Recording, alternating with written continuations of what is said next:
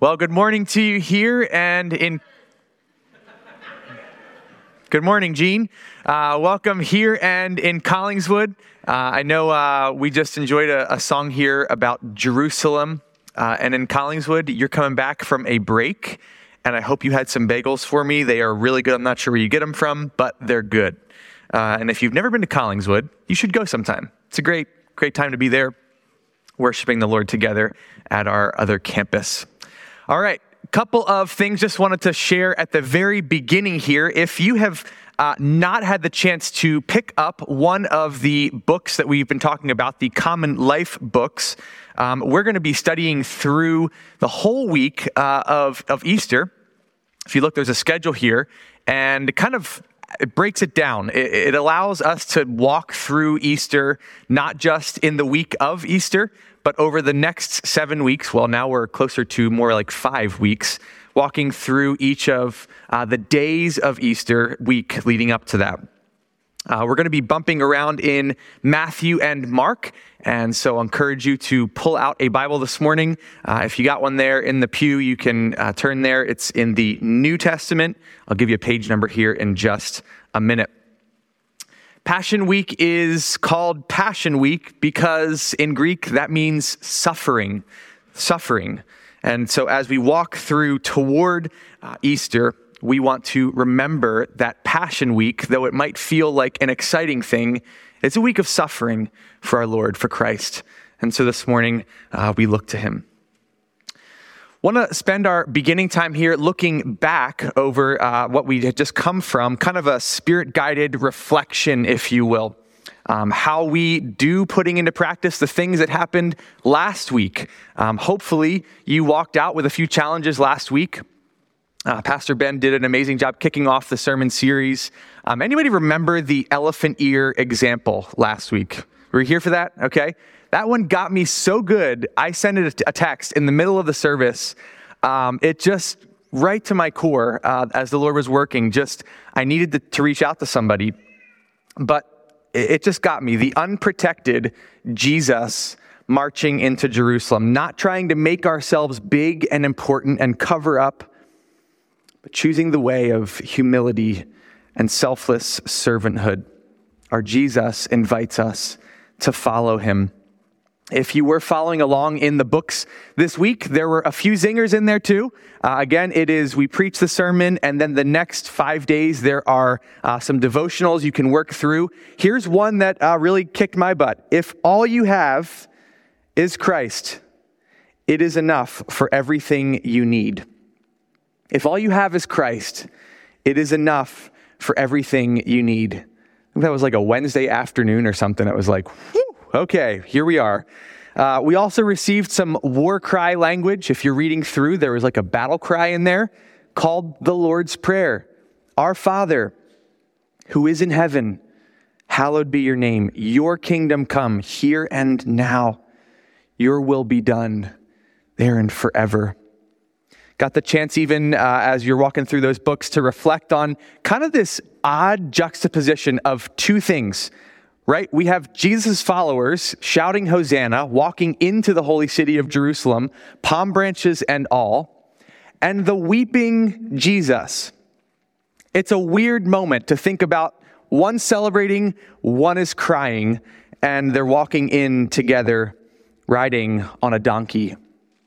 As we look ahead, we're going to consider a few things that happened on Monday and Tuesday. And so we'll join our hearts together in prayer now. Before we do that, I'm going to ask you to participate in prayer this morning. Is that okay? Thank you for that yes. Less emphatic than good morning, but yes. So let's join in prayer. And I'll ask you as we begin our time of prayer just to consider and maybe talk to the Lord.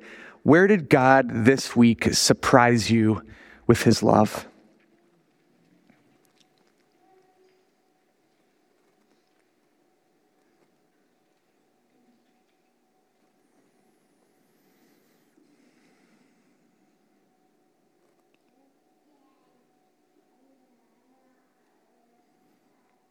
Then consider this question and talk to the Lord about this. How did God's grace meet your sin this week? And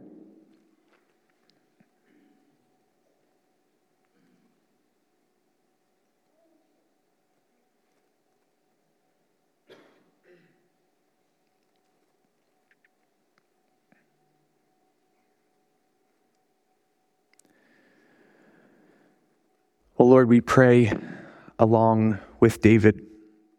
Blessed are you, Lord, the God of our fathers. Your name is praiseworthy and glorious for all the ages.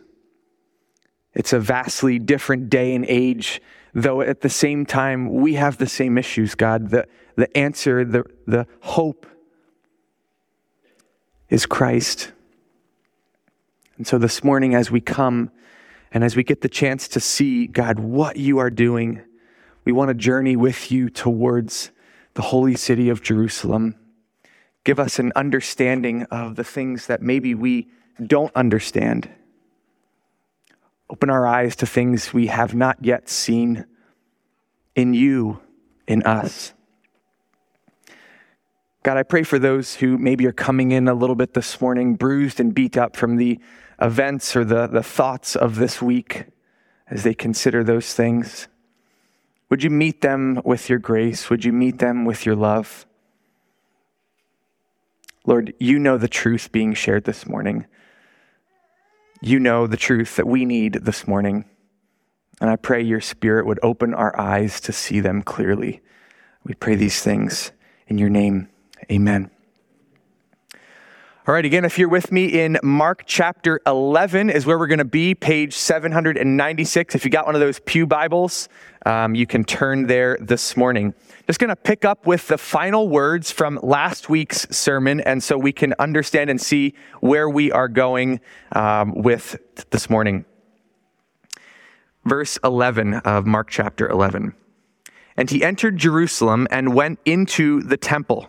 And when he had looked around at everything, as it was already late, he went out to Bethany with the 12. So he enters Jerusalem riding in on Palm Sunday, and then he dips into the temple and walks back out. After Jesus and his followers went there, they left and went to Bethany. There's a little map here to show you kind of where that is in relation to the temple.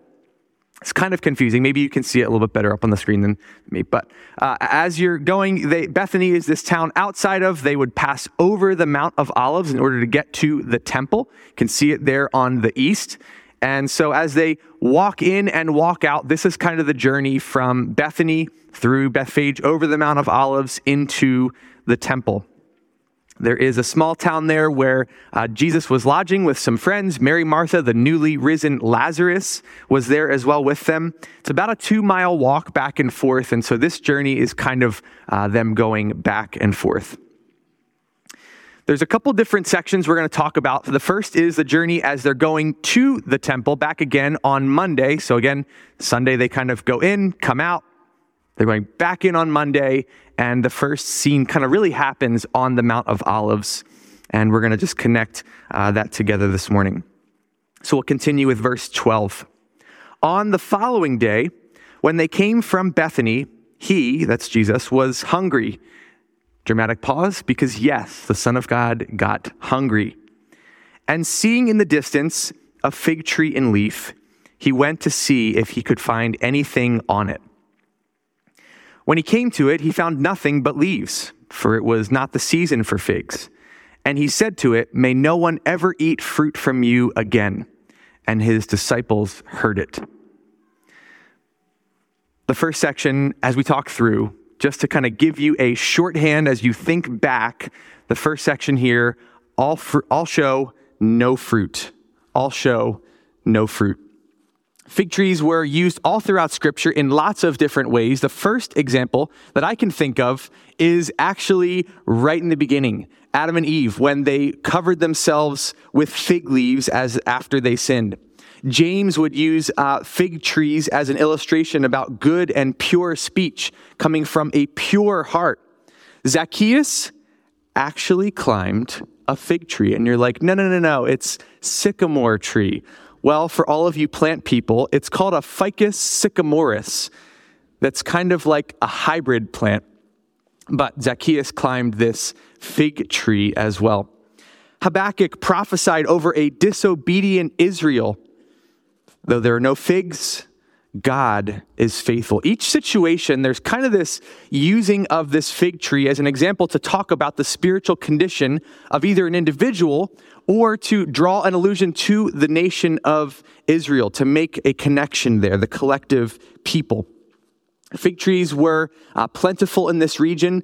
They grew wild. They were all around. And so as you think about walking from Bethany through the Mount of Olives, there would also be on the Mount of Olives fig trees as they were walking through. And surprisingly, there was this one fig tree that as they came up to was sprouting some leaves. This time in particular, it was not the season for figs to be growing, but this tree was indicating by the leaves it was growing some fruit. Kind of like an advertisement. The store is open. I am selling figs. And so they walk up to it. Jesus was noticing he was hungry. Okay, I'm going to go grab a fig. But upon getting to the tree, Jesus found no fruit, full of leaves and no figs to show. And so he cursed the tree, and eventually that tree would wither up and kind of just shrivel and die. And it says these words were heard by the disciples. Jesus would later explain in depth this encounter after coming out of the city. But the fig tree really represents, you can picture him standing on the hill, looking down over off the Mount of Olives into Jerusalem. He's looking over the city.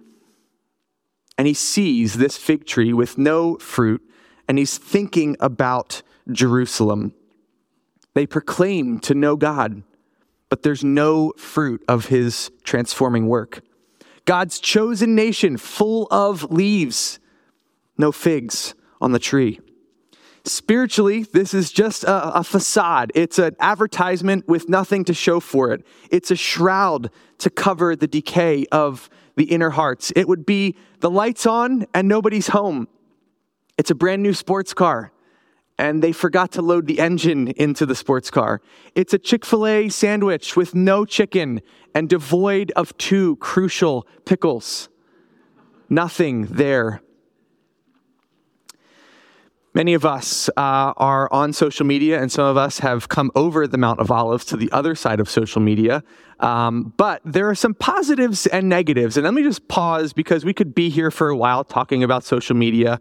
But there's one thing I know for sure. It is, without a doubt, the easiest target for a sermon illustration. We do the dumbest stuff. We record it.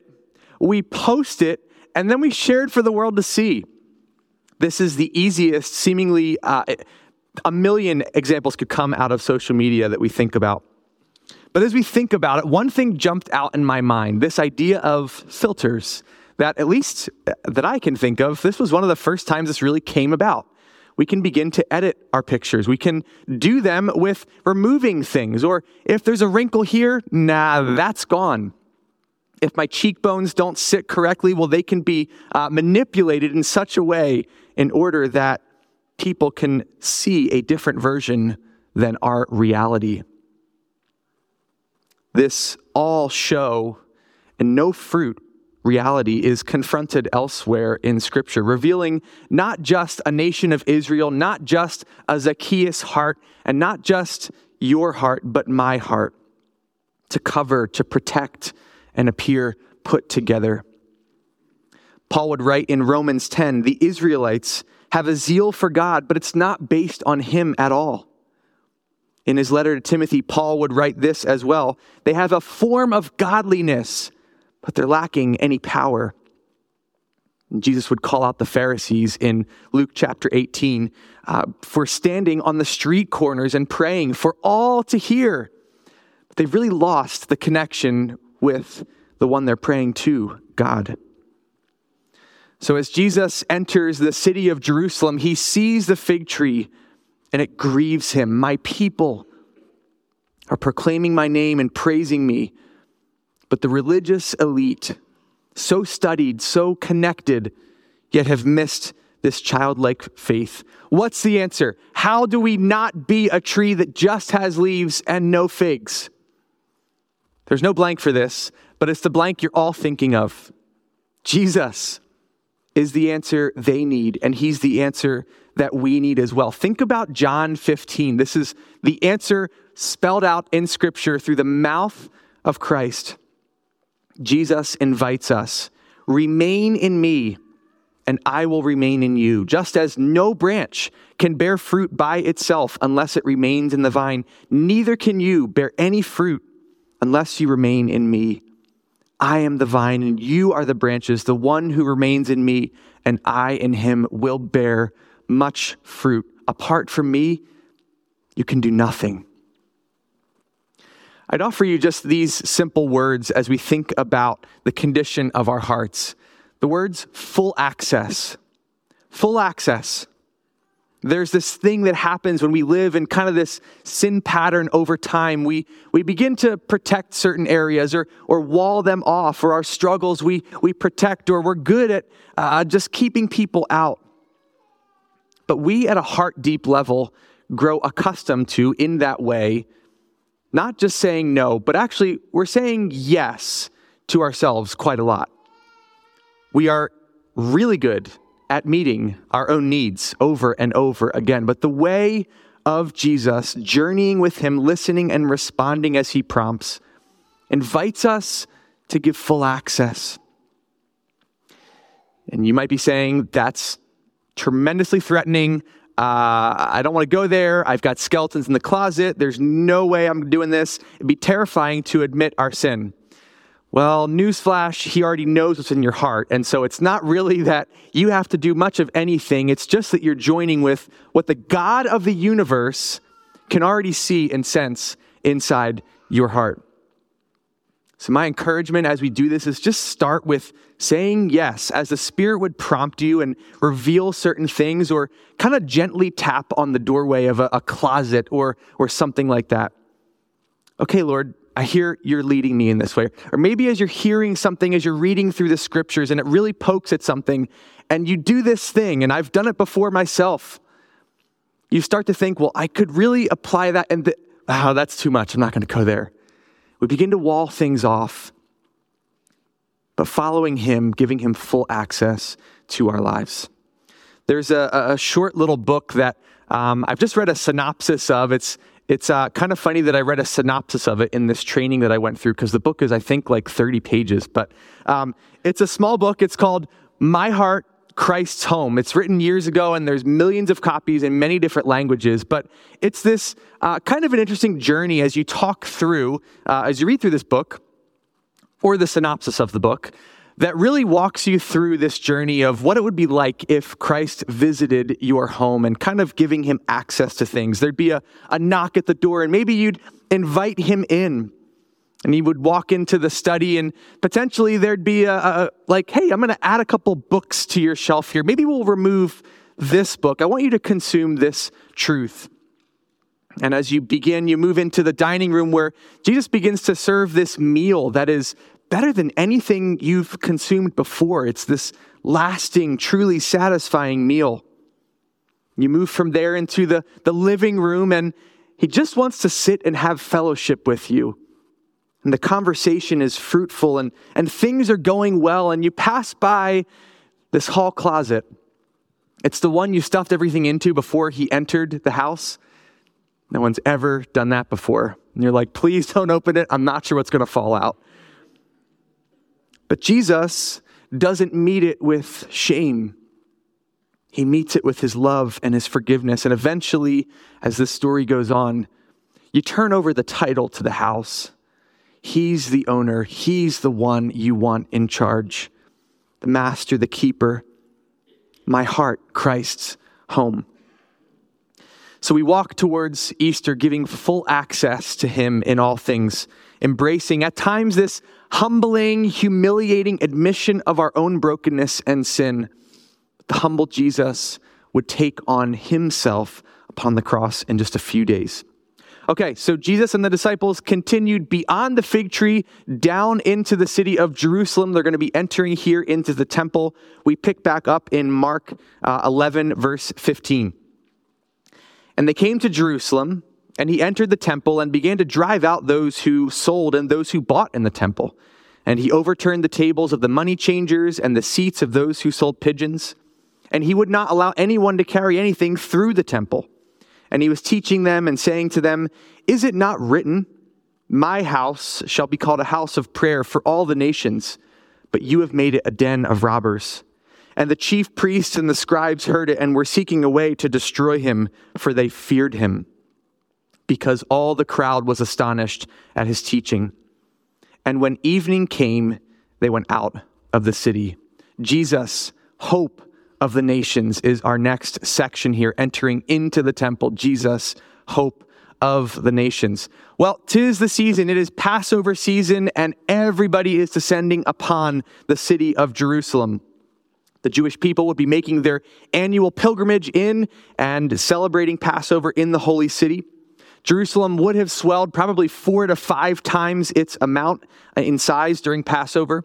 And though Passover was traditionally only allowed to be celebrated within the confines of Jerusalem, during Passover time, the priests would allow people to move outside and begin to celebrate it because there just wasn't physical room. So you can picture people camped among the countryside and even lodging in different towns nearby in order to be close for this moment. People would be heading to the temple to make appropriate sacrifices to God for sins they've committed, or to perform various customs and rituals according to God's commands, to pursue cleansing and purification as they remembered God's faithfulness many years ago during Passover.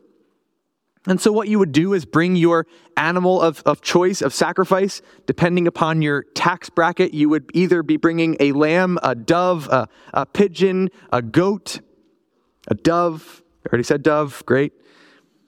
Well, typically you'd bring your own. At this time and in this day, Passover, priests would really demand that you would buy the sacrifices from the temple. Can see where this is going. This is a classic case of supply and demand. Jerusalem, 4 to 5 times the size during Passover. It wasn't uncommon to pay 10 times as much for your sacrifice. It was downright profitable during this time to be a seller of sacrificial animals. Additionally, a yearly temple tax had been something that people would pay, and they would come, and the payment was to be made in shekels, which wasn't the norm of the currency at the time. Most people had this, in this Roman culture here, a denarius currency that they had. And so they couldn't pay in the common currency. They would need to then exchange their money.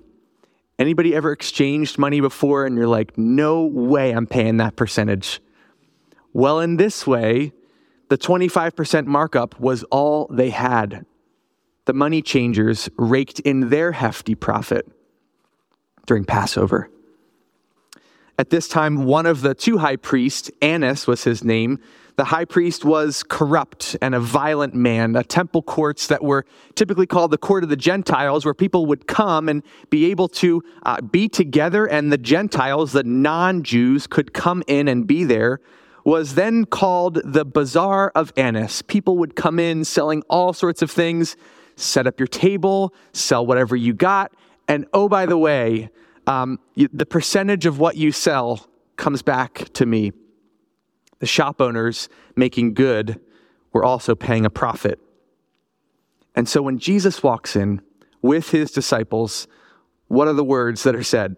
He drove out those who sold and those who bought. Game over, guys. Enough ripping people off in my name. He overturned the tables of the money changers and the seats of those who sold doves. I mean, picture money flying. It's not like a tip over. It's a chaotic scene. Money is flying. Doves are scattering. Potentially goats and animals just wandering around in chaos. He would not allow anything to be carried or anyone to carry anything through the temple. If you can pull that map back up, the Holy Temple was made kind of a thoroughfare. If you look at it, if you're coming down, it'd be kind of easier to just run right through the temple rather than having to go out and around the directions that the path would go. And so what was supposed to be other, had become this commonplace, just a passing through, a profaning of God's name. And he taught the people, my house shall be called a house of prayer for all the nations. Yes, people that are listening, you heard me right. My house shall be called a house of prayer. There's an incredible significance in Jesus saying, my house shall be called a house of prayer, because someone else used those very words. God used those words. The religious elite would have studied and known this because Isaiah and Jeremiah recorded the words of God declaring that his house would be a house of prayer. And so let's hear the words that Jesus says as the followers, or as the people, as the high priest would have heard. This man is coming into the temple. He is claiming authority over us. Jesus of Nazareth is claiming himself to be God. And while it could have transformed a lot of their agendas and really flipped things upside down, they dug their heels in because the religious elite had suffered a terrible case of mission drift. It's more than that, but mission drift. Rather than the worship of God, rather than people gathering in prayer, rather than all the nations coming together as one, the chief priests and the elders began to make it near impossible for the poor and the needy, the unclean or downtrodden, other surrounding cultures. The temple was sterilized in the worst sense of the word. A religion that's of hierarchy and exclusion. They had profaned, again, the house of God. Well, right after this, jump over to Matthew chapter 21, because Matthew records what happens next in this scene. The tables are flipped, and Matthew picks up and says this in Matthew chapter 21, verse 14. As the temple was restored to God's design, even momentarily, something beautiful and pure began to happen. The mission of God at its very core, the kingdom of God here on earth. Verse 14, and the blind and the lame came to him in the temple, and he healed them. But when the chief priests and the scribes saw the wonderful things that he did, and the children crying out in the temple, Hosanna to the Son of David, they were indignant and said to him, do you hear what these people are saying? And Jesus said to them, yes. Have you never read, out of the mouth of infants and nursing babies, you have prepared praise. And leaving them, he went out of the city to Bethany and lodged there. The outcast brought near and healed. All nations gathered, even children crying out with childlike faith, God be praised. This is actually a quote that Jesus uses from Psalm chapter 8. It's a psalm declaring God's power and majesty above everything else, as David writes there. But listen to the words that David writes as to why God would put the praise in the mouth of children, have them sing out. And try to imagine that in the context of what's happening here. Jesus flips the tables. These people are doing things wrong. And he quotes Psalm 8. You have ordained praise on account of your adversaries to silence the enemy and the avenger. When you hear Psalm 8, don't just hear it as, oh, that's cute. The mouths of infants and nursing babies, God's prepared praise. Why did he do that? As a rebuke, as a confrontation against those who were profaning God's name, to silence the enemy and the avenger. Pharisees, rulers, chief priests, and elders, the kids are singing out because you have profaned the name of God. It's one of those scriptural mic drop moments if you're reading that in context. And I want to come back to the word mission drift here, because you see, what the people expected, the Messiah would come and clear out the Roman rule and take back the holy city, a political platform, lead the charge. It's not what Jesus did. He marched not into the Roman center of the town, but right into the center where his people were gathered. Why would he do that? The gathering of God's people And he launched his mission to not just clean out the enemy, but to clean out the enemy on the inside of their hearts. Heart change, an agenda that aligns with God. Jesus, hope of the nations. And the mission drift happened subtly, but I wonder if that's still the case with us today. This subtle movement away from what is core to things that are fringe. Pastor Mark mentioned just a few weeks back about this term, and maybe it's the first time you've heard the term. It's something that I've been pondering for a number of years now, Christian nationalism. Just a couple of words to maybe help you understand what that terminology is. Christian nationalism, the belief that the American nation is defined by Christianity, that the government should take steps to keep it that way. One scholar put it this way: America is defined by its Anglo-Protestant past, and that we will lose our identity and our freedom if we do not preserve our cultural inheritance. This is not an honoring of history. This is a program for what America must be. The mission of Jesus was and is not after political or national gain. The mission of Jesus was and is not seeking a geographically located kingdom. The mission of Jesus was and is a kingdom of people with surrendered hearts to Christ alone.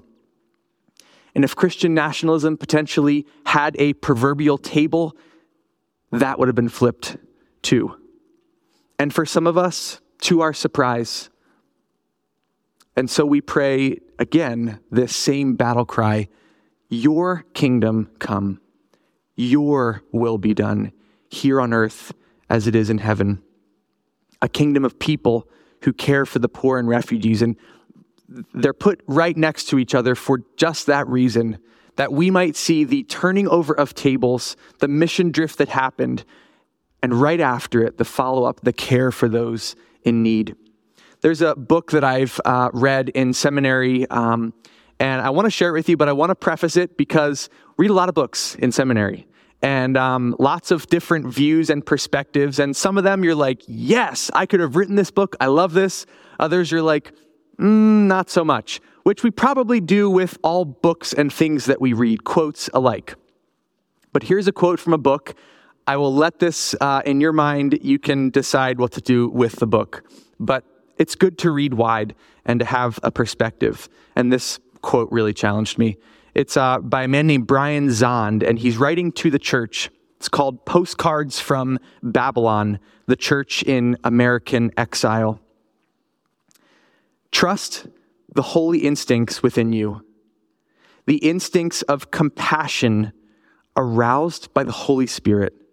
Yes, politics are always complicated, but what does Jesus want your attitude to be toward Syrian refugees, Honduran asylum seekers, undocumented laborers? You already know. You've always known. Some will say power trumps everything, but you've always known that mercy triumphs over judgment. There's a lot of things that could be said there, but I'll leave you with that quote, and we'll keep marching on. Jesus, hope of the nations. He cleared the temple and immediately welcomes in the marginalized. I don't think it's an accident they're next to each other in the scriptures. Okay, Jesus and his disciples spend Monday night after they've gone in, flip the tables, back out across the Mount of Olives to Bethany. They spend the night there, and we've already talked about that they pass by the fig tree. As they pass by on the next morning, back in Tuesday, the disciples witness that it is completely withered. And so Tuesday, here's what happens. Matthew 21. And when he entered the temple, the chief priests and the elders of the people came up to him as he was teaching and said, "By what authority are you doing these things? And who gave you this authority?"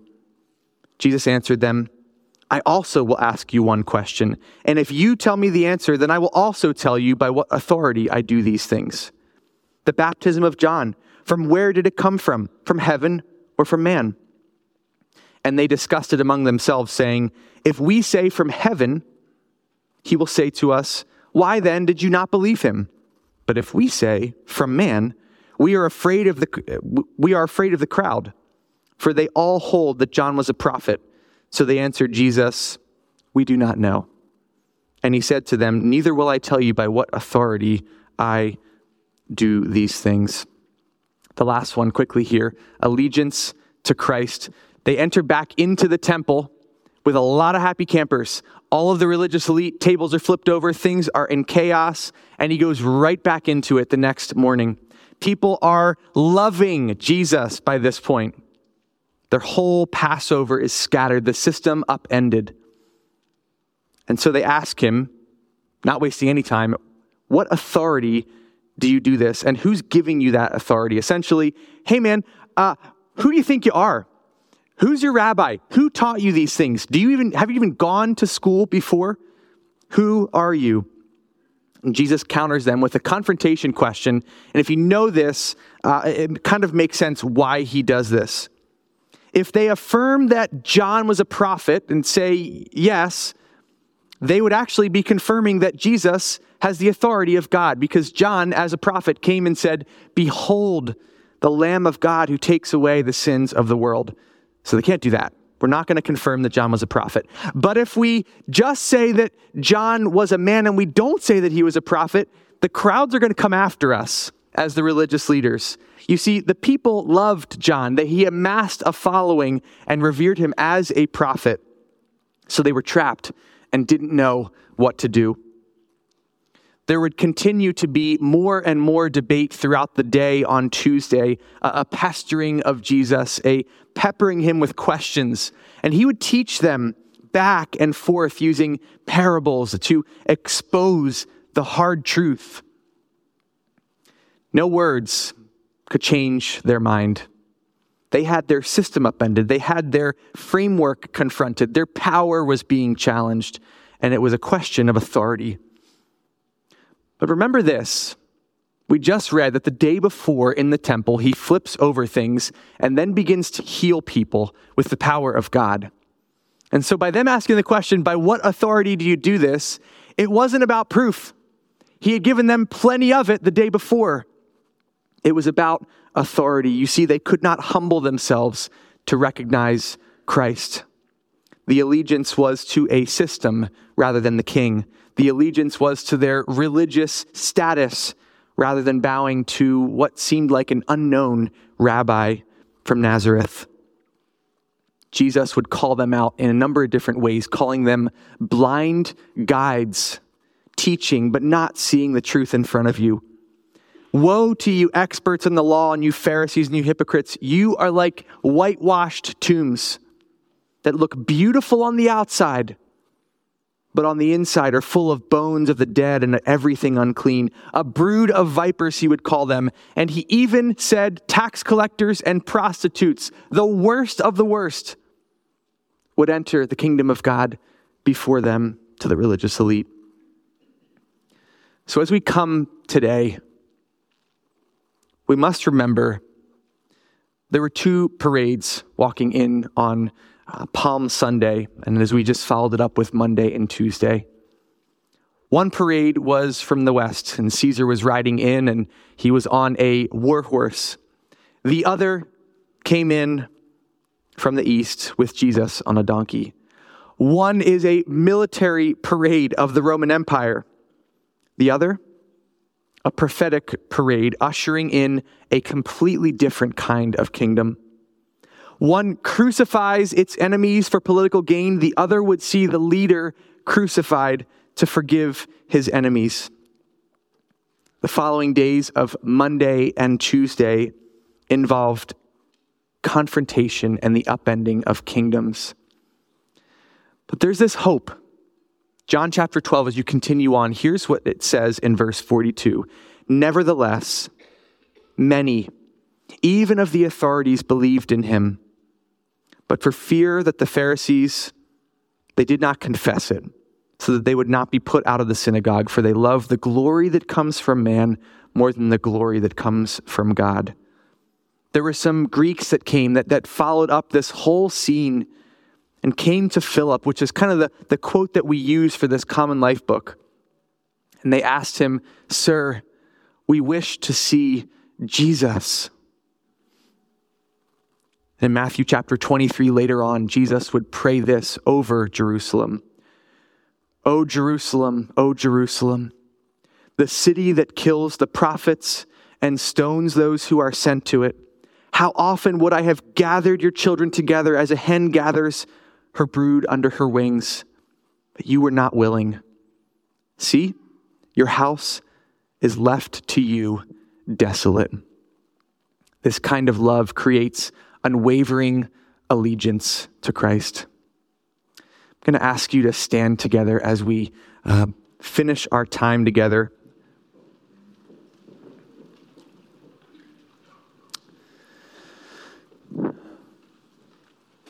As you leave, as we spend the coming week reflecting on Monday and Tuesday going into Easter Passion Week, may you bear much fruit as you remain in the love of Jesus. May you welcome neighbor and stranger as you too are welcomed by Jesus. And may our allegiance be to him alone. Peace to you this morning. Thanks for being here. You are dismissed.